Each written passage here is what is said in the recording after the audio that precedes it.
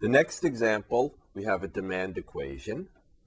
It's not linear, so it's a little bit more complicated. It's x equals the square root of 100 minus 2p. X, of course, is the demand quantity. P is the price. And the problem is to find the elasticity of demand when P is equal to 18, and then we'll comment on whether we have an elastic or an inelastic situation. So the elasticity of demand, okay, as before, is P over X times dx dp. All right, so for this demand function, if we write it in exponential form, right, we have x equals 100 minus 2p to the 1/2 power. If we then take the derivative with respect to p, we'll get what? 1/2, again, the generalized power rule or the chain rule.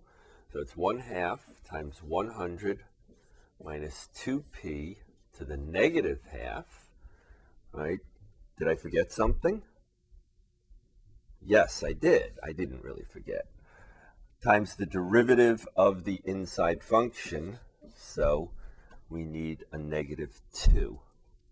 All right, if we simplify this real quick, 1/2 times 2 is 1, so we'll have -1 over 100 minus 2p, and we have a square root for the 1/2 power. All right, so the elasticity of demand is then P over X times 1 over, with a negative sign, which we can stick out there, the square root of 100 minus 2p. P is, of course, 18. That was given in the problem. But to get X, right, if P is 18, then X is what?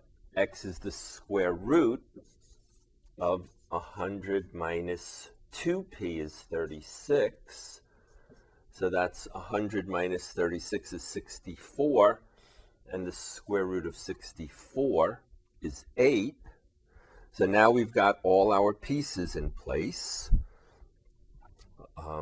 To get the elasticity, so it's negative.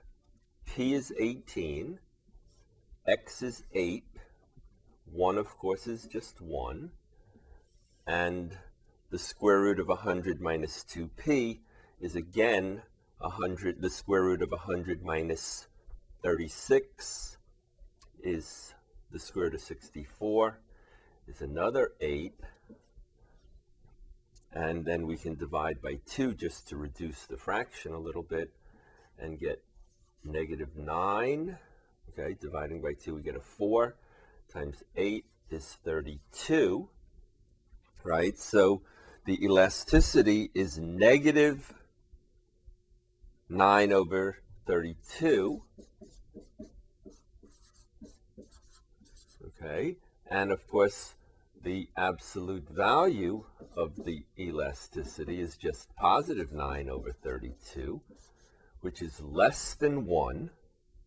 So what are we going to conclude? If the absolute value of the elasticity is less than 1, then we have what?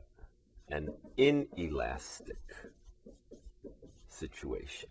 Okay, so at a price of 18 for this demand equation, the demand is inelastic.